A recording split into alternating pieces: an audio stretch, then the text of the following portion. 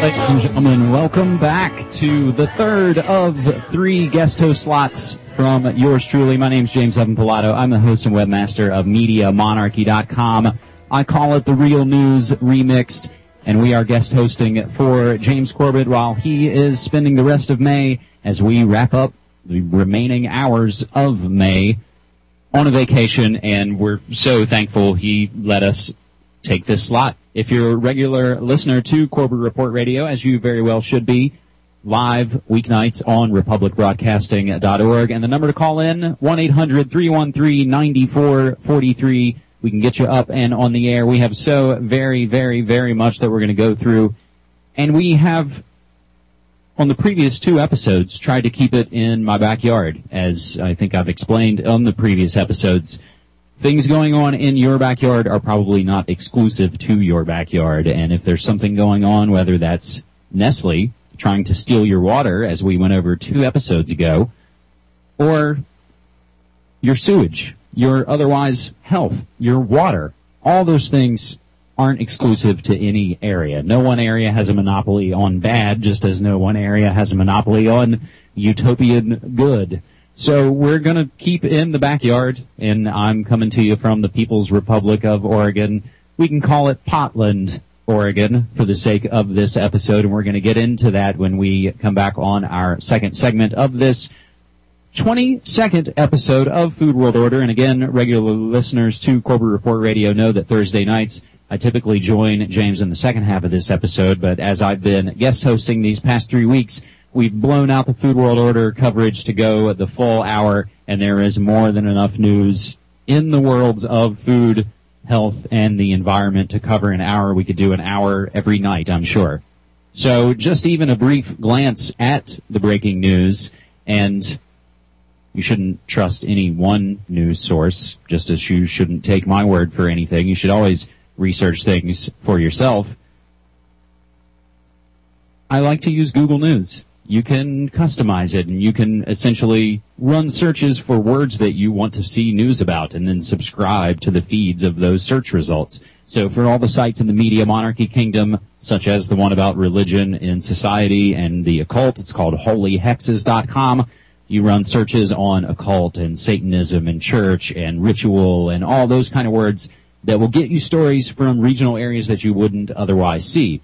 Do the same thing for cyberspacewar.com. And for here and now, foodworldorder.com. So just a brief perusal of the front page of Google, and you can see so many things going on in the world of food, health, and the environment.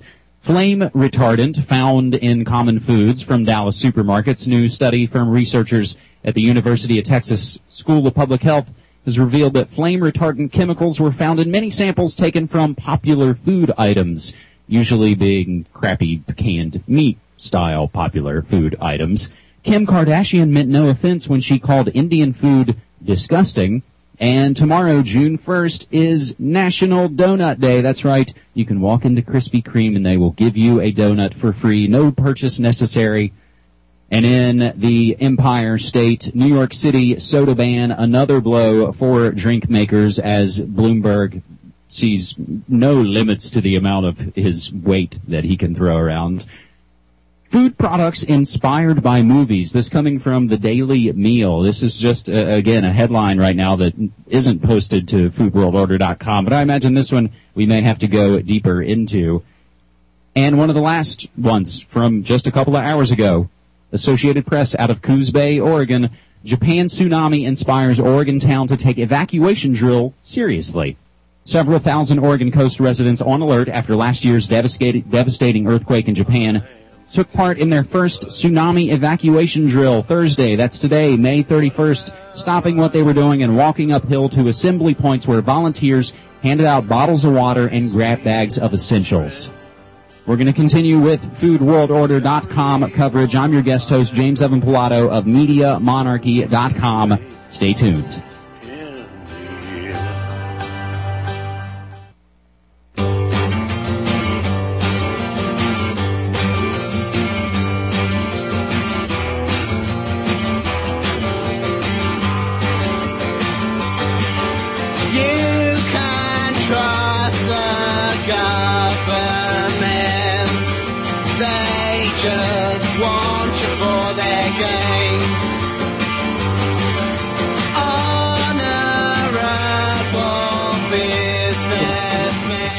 for most of May. He will be coming back very soon. And yes, New World Next Week will return to the airwaves next week.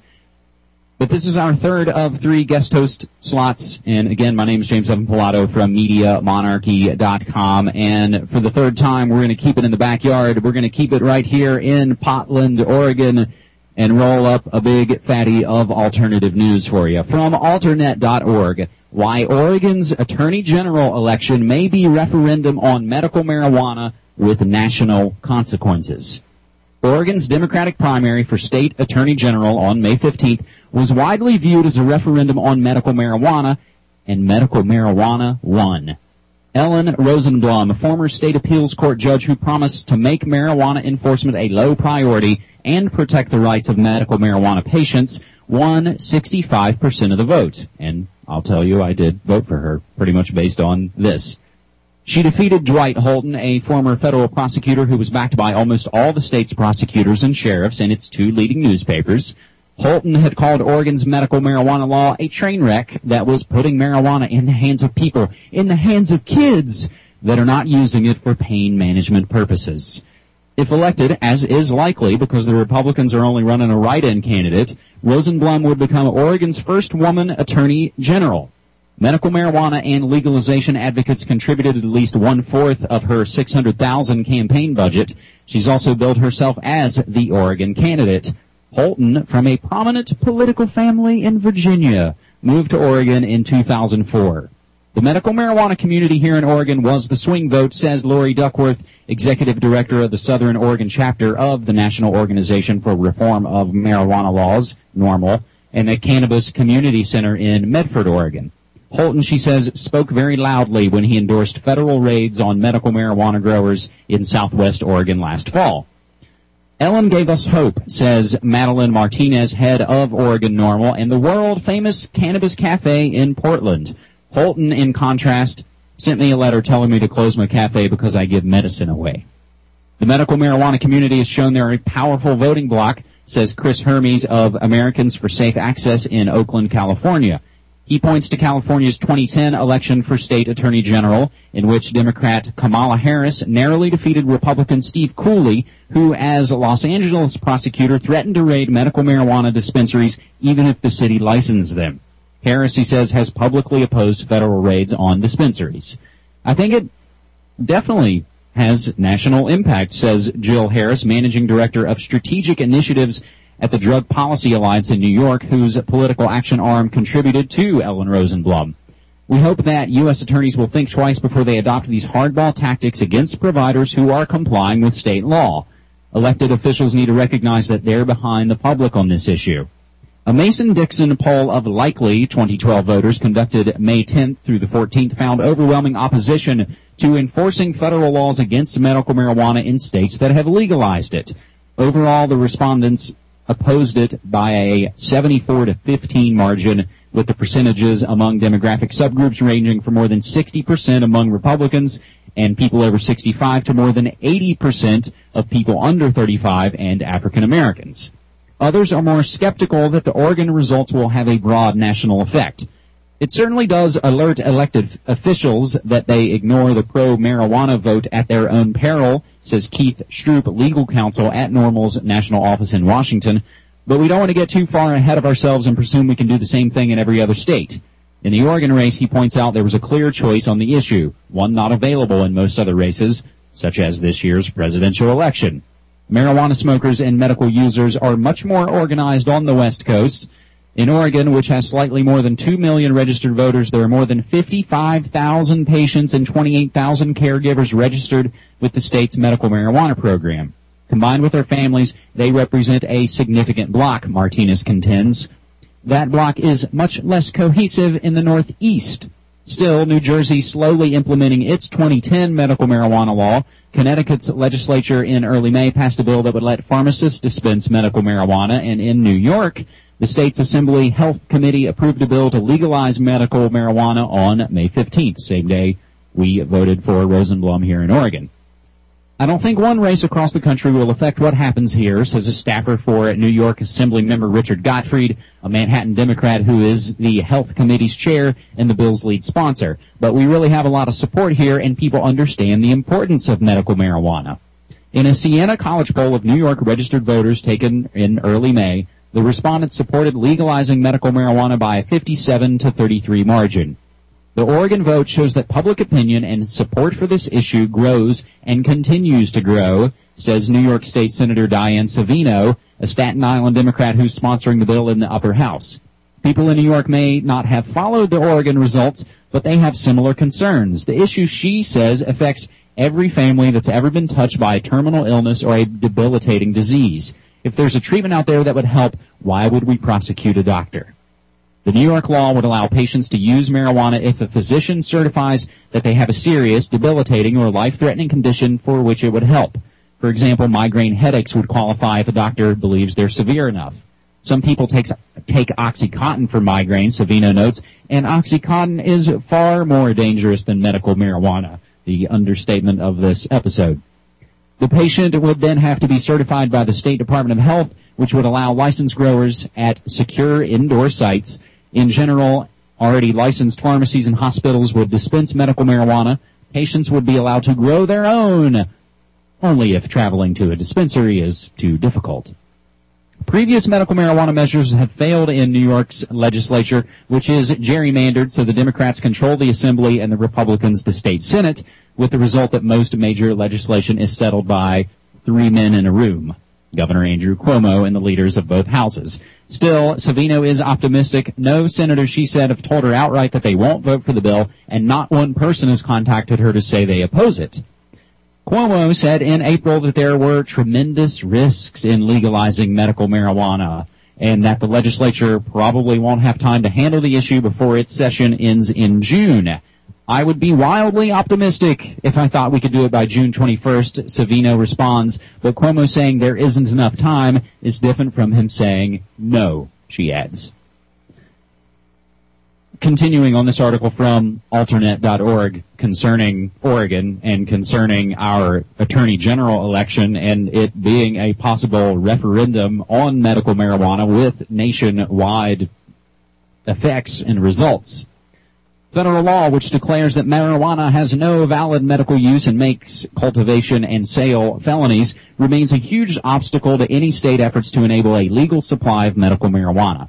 In February, Delaware Governor Jack Markle suspended the state's fledgling medical marijuana program after the federal government threatened to prosecute state employees involved in licensing. Washington Governor Christine Gregoire vetoed a licensing bill last year for similar reasons. The Obama administration has said that it's going after marijuana traffickers, not individual patients, but Hermes calls that hypocritical. He's directly impacting their lives by cutting off their supply. He can't have that double standard. New Jersey, on the other hand, has not had any problems with federal authorities, says Roseanne Scotty, head of the state's Drug Policy Alliance chapter. We didn't get any clarifications, but we didn't get any threats. She believes this is partly because Governor Chris Christie, a former federal prosecutor, is savvy about Justice Department procedures and policies, and partly because the state's law, enacted in 2010, is the country's most restrictive. It limits medical marijuana to a handful of specific illnesses. Cancer patients qualify only if they have severe or chronic pain, severe nausea, wasting syndrome, or less than a year to live. The state's moving on implementing the law. A dispensary in Montclair, New Jersey, one of 6 permitted in the state, has just gotten local approval and a license to start growing. More than 100 doctors have registered for the program, and patient registration will begin later this year. Still, the delay has been very difficult for patients. Oregon's law, enacted by a 1998 initiative, occupies a middle ground between New Jersey's restrictiveness and states like California and Colorado, where dispensaries are widespread. It does not permit dispensaries, and voters rejected an initiative to allow them in 2010. Instead, it authorizes caregivers to grow 6 plants each for up to 4 patients. However, a number of dispensaries have been operating, mostly in the Portland area, as private members-only clubs. Open only to registered patients, they take donations in exchange for medical marijuana. Such spaces create a community life for patients, both Martinez and Duckworth say. The Cannabis Community Center, opened in 2009, also provides a food and clothing bank and help with energy assistance programs, says Duckworth, a former certified medication administrator who also managed an assisted living home. The Oregon law allows growers to be reimbursed for their expenses, she says, so the group collects receipts from them and then determines how much that comes to per gram. Donation is not an acceptable word, she says. The law is reimbursement. State legislators would like to work with Washington, says Stroud, but it's not exactly clear what the federal government will or will not allow. Obama has mainly gone after the larger dispensaries and growers with more than 100 plants, but we're in a bit of a gray market now. Until we get that federal law changed, we're always going to run up against those limits, and we're not sure where those limits are. Savino doesn't have a specific answer as to how New York would handle the conflict with federal law. We hope the federal government will change their approach. It's so absurd. At some point, the federal government will realize they're handling this issue incorrectly, just like they are with rights for the LGBT community. Martinez says she'll vote for Obama again, but criticizes him for prosecuting medical growers and dispensaries and not going after Wall Street bankers and brokers for fraud. Citibank CEO Jamie Dimon, she says, just lost more than $2 billion on dubious speculation, but he's not going to do any time. Somebody who's growing marijuana might get 99 years. That article, alternate.org, why Oregon's Attorney General election may be referendum on medical marijuana with national consequences, is posted to foodworldorder.com. I'm James Evan Pilato, guest hosting Corbett Report Radio, and we'll be right back.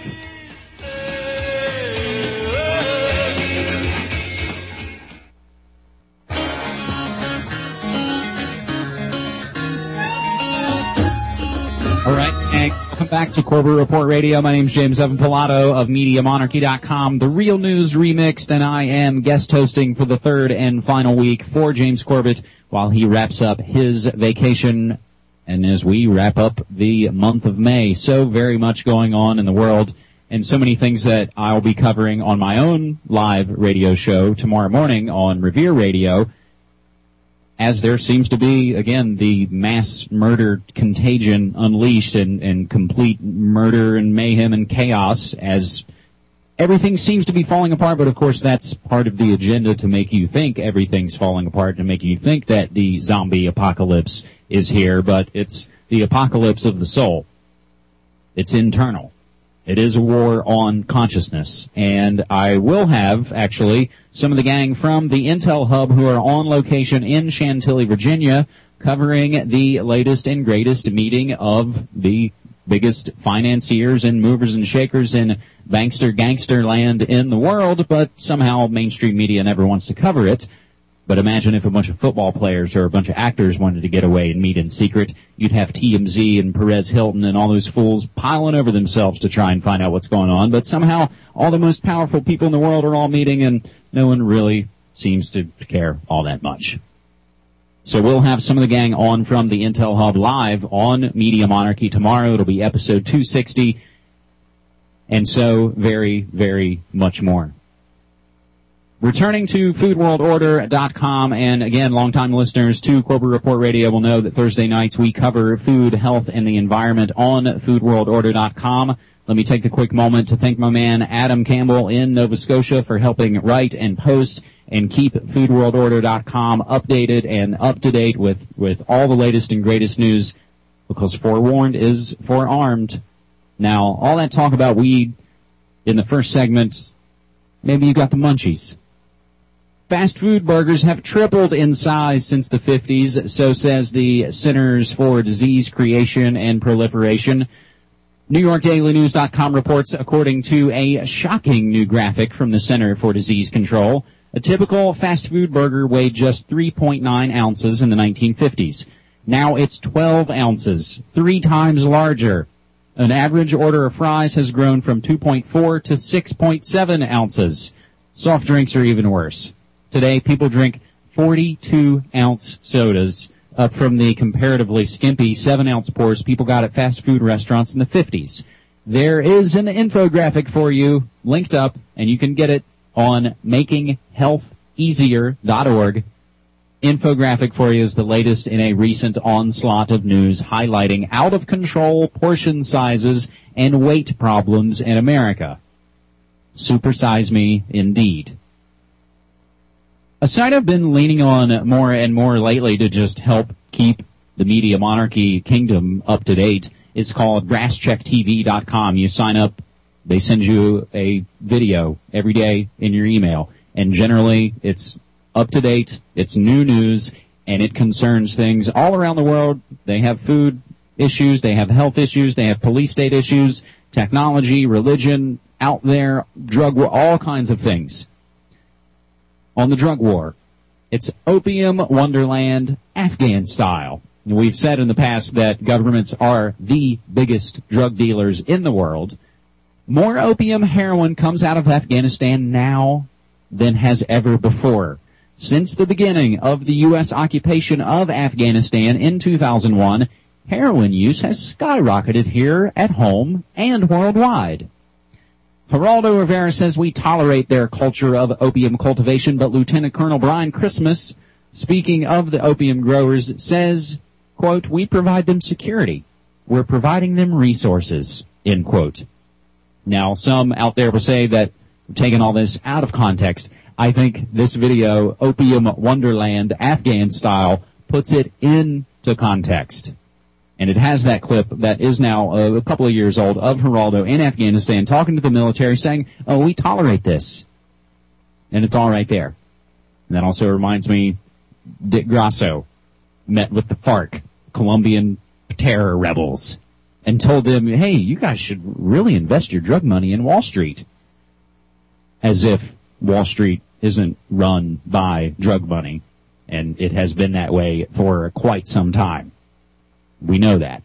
And you can learn that from reading about the old boys. And you can learn about that reading from the so-called elites and the inbred, eugenics-obsessed, multi-generational serial killers who took it upon themselves to hide the knowledge, occult the resources, hide it all away, and give us all the fake garbage sold to us at inflated prices more and more and more for less and less and less.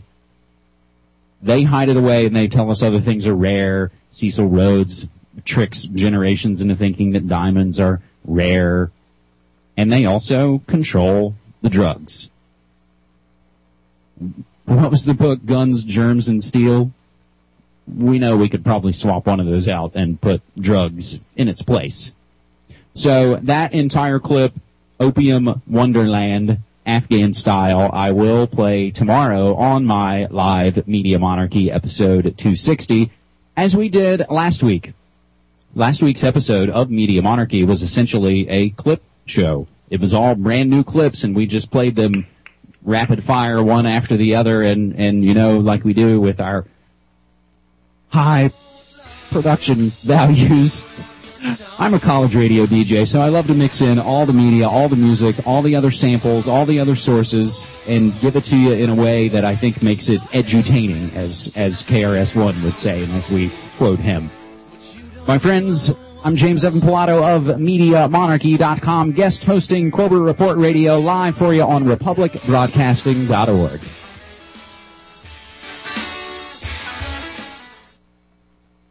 You're listening to the Republic Broadcasting Network, because you can handle the truth.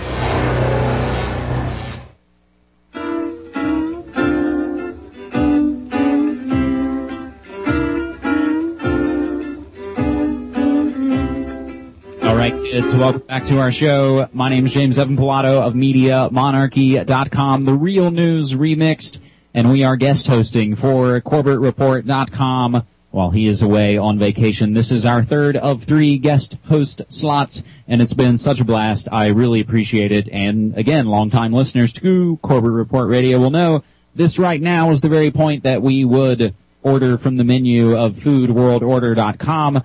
But as we've been doing these past 3 weeks, expanding it out and making the entire episode all come from foodworldorder.com. So we're calling this episode 22, Portland, Oregon. And we'll return to foodworldorder.com. Swiss company accused of stiffing the U.S. for $750 million in supplying food to troops in Afghanistan. Oh, there we are again in Afghanistan. Gosh, it sure seems like a ton of fraud and shady situations go on in Afghanistan ever since, I don't know, some of the string pullers that are still in power right now decided to go in and train a bunch of guys to fight other dudes who ended up having their Vietnam, and then, you create an army, and then what are you going to do? Well, you're going to walk around with a hammer, you're going to start seeing nails. It was called Operation Cyclone. So it's no surprise that when you had folks like Brzezinski, when you saw Obama keep on Robert Gates as defense secretary, when you see the guy that we discussed on last week's Media Monarchy concerning the Kill Osama movie from Hurt Locker director Catherine Bigelow and her screenwriter Mark Boal, they're basically getting cushy connections from the Obama administration. And one of their liaisons was a guy named Michael G. Vickers. And when we looked into him, and all you got to do is go to his Wikipedia page, and it'll tell you he was involved in Operation Cyclone. Operation Cyclone was the bit, and go watch Charlie Wilson's War if you want to learn a little mainstream Tom Hanks dumbed-down version for you. But that's where we went in and trained the Mujahideen to fight the Soviets. Al-Qaeda means the base, or the database. The database of Mujahideen fighters that can be used as patsies, as double agents, as terrorists, in whatever is needed on the grand chessboard shell game. That's how it works. So when you see a guy like Michael Vickers, who was involved in creating the Al-Qaeda myth in the first place, involved to this very day in the cultivation, the curation, keeping the myth intact, all to the point where it has to even go to the Academy Award-winning director. Now, we see, and time again, Barry Soetoro is a narcissist. There is no opportunity missed to jump into the news, to insert himself into the news, to make comments on the news that historically have never happened before. Presidents would never comment on situations in the public sphere because someone of that level, an all-purpose public figure, to say the very least, generally it's going to color the public's perception, especially someone with the Messiah complex and the brainwashed cult-like following of Barry Soetoro. So again, we return to Afghanistan. 7 years after it was hired to provide food to troops in Afghanistan, a Swiss company has been accused of overcharging the Defense Department about $750 million. Supreme Food Service AG of Switzerland has been paid $5.5 billion since 2005 to deliver water and food, including fresh fruit and vegetables. I think I stumbled because I just wanted to say the Dead Kennedys album, including fresh fruit for rotting vegetables. They've been delivering since 2005 U.S. forces at about 246 sites in Afghanistan. 246 sites.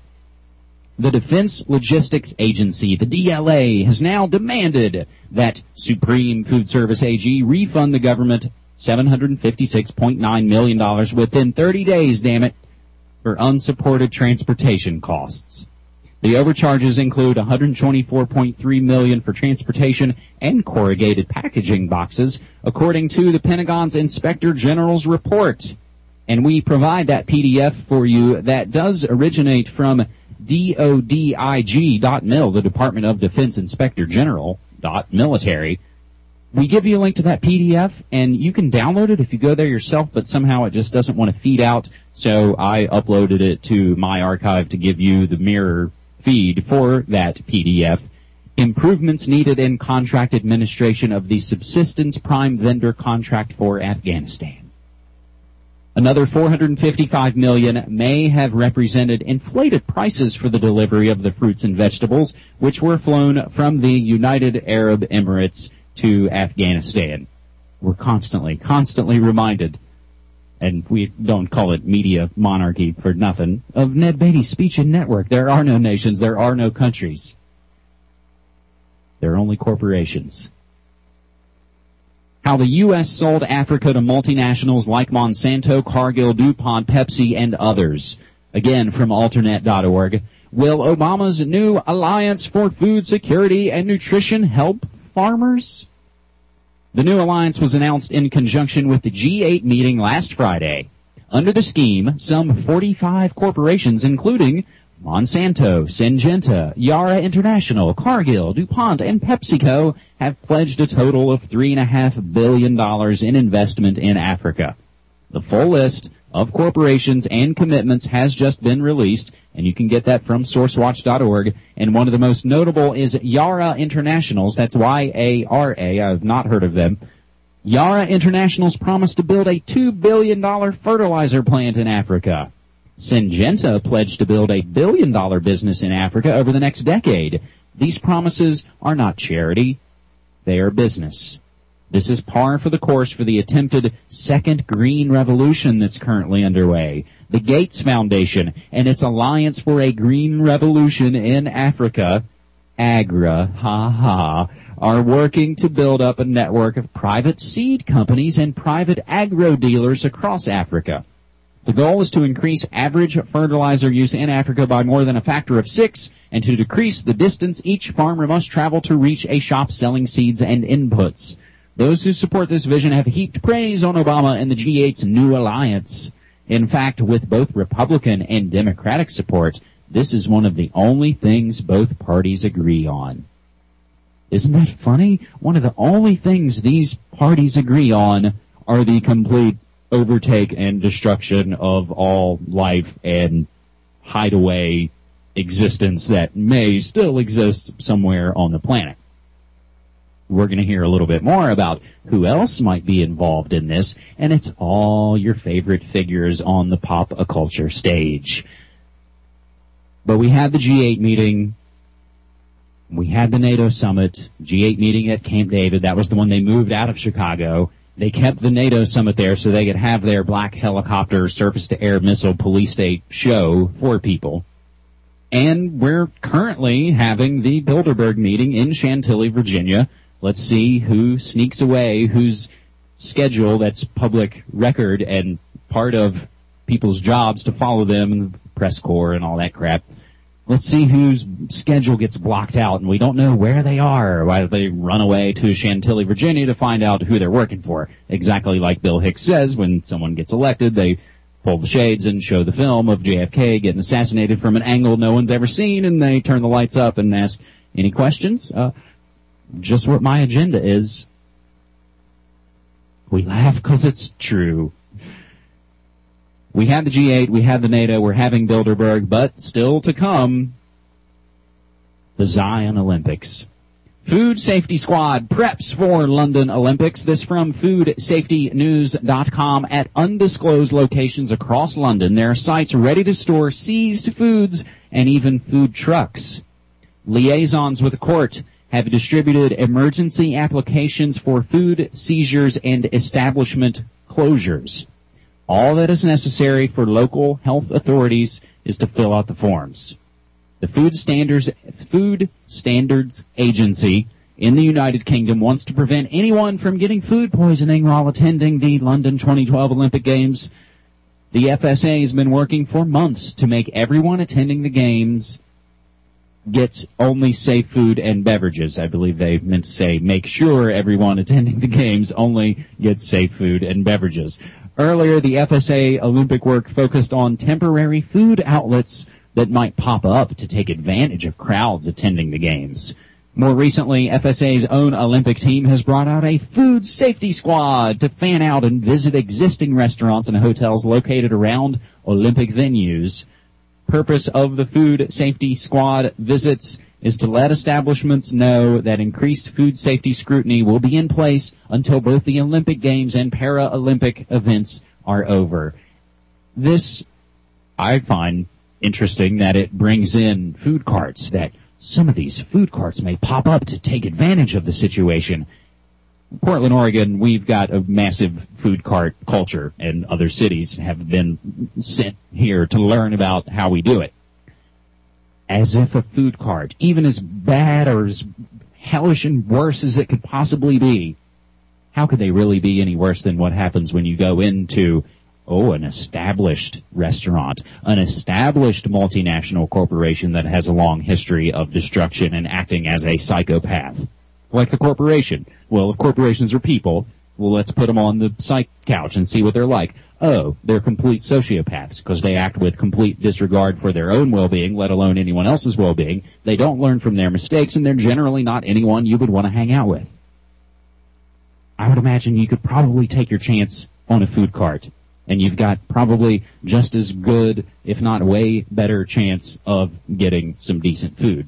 And wouldn't you know it, that money might go in that dude's pocket that gave you the food. Imagine that. Now, as we are awaiting James to return from vacation, he's returning back to the frying pan there in Japan. And I'm here on the West Coast. And if Reactor 4 blows, we're all pretty much in a dire, really bad situation. I know I was talking with someone the other day that, you can almost kind of look back at the Bush years with some almost, not whimsy, but he was funny. He was a hoot. You could get a laugh out of Bush, out of all the ridiculous crap that happened. I think now we've reached a point with all the same ridiculous crap happening and the football being carried on by the Barry Soetoro puppet. All the same agendas going forward, whether that's the drug war or the war or the economic war or any of those wars, such as the war on our consciousness, still goes on from Bush to Obama. We see it. Now, we're in dire straits. Senator Ron Wyden of Oregon took a trip to Japan recently to check out what was going on and what's been going down, and it ain't good.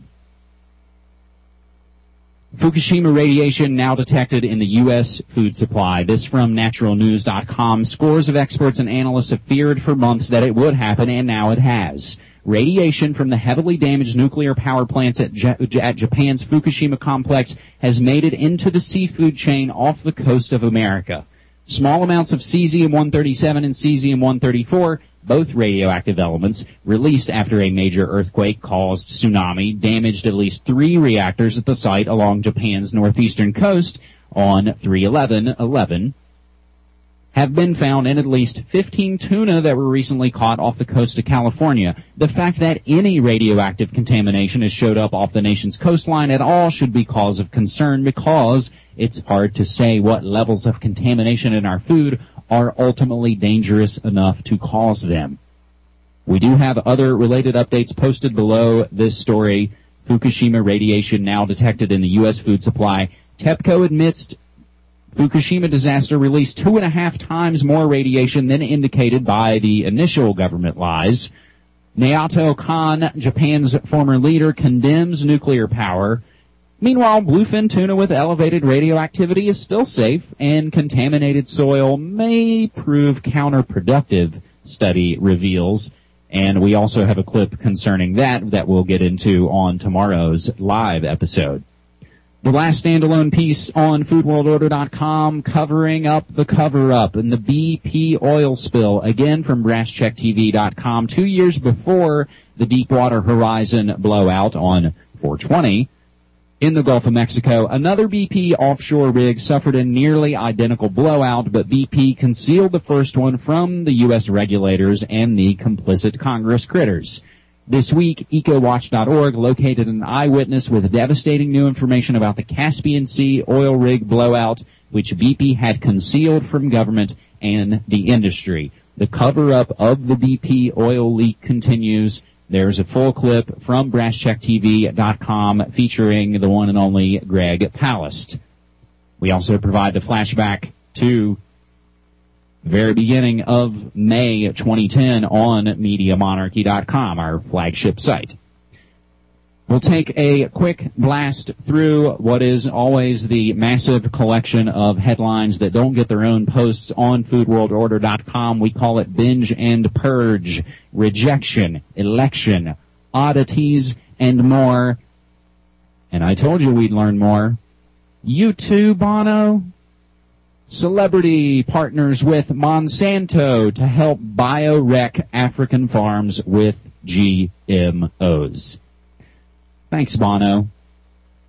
That photo and that article comes by way of thegardeningapprentice.blogspot.co.uk from our friend Siv in London. Fed's new Monsanto planted GM alfalfa before the USDA approval.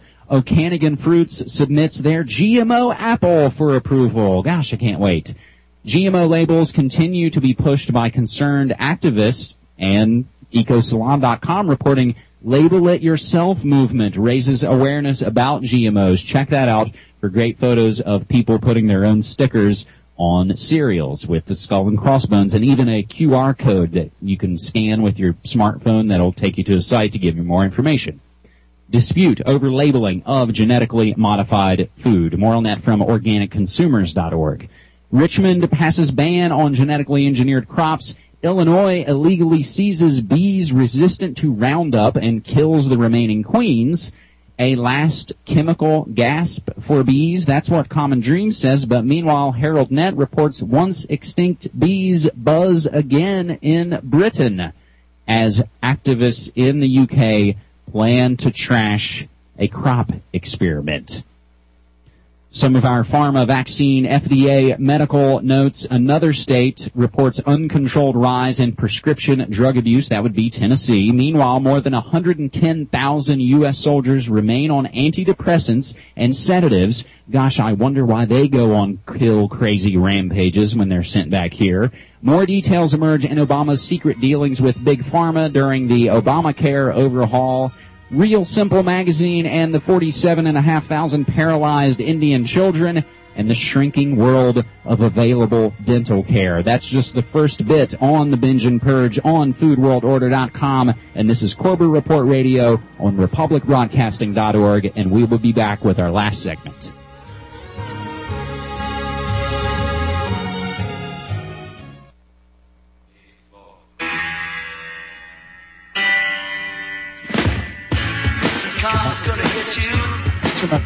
My name's Evan Pilato from MediaMonarchy.com, wrapping up the final segment of our final guest host slot for the hardest working man in alternative media, James Corbett of CorbettReport.com.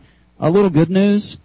FDA denies petition to rename high fructose corn syrup. The Food and Drug Administration denied a Corn Refiners Association petition to rename high fructose corn syrup corn sugar, saying the action would only serve to confuse U.S. consumers and could even pose a health risk to those suffering from fructose intolerance.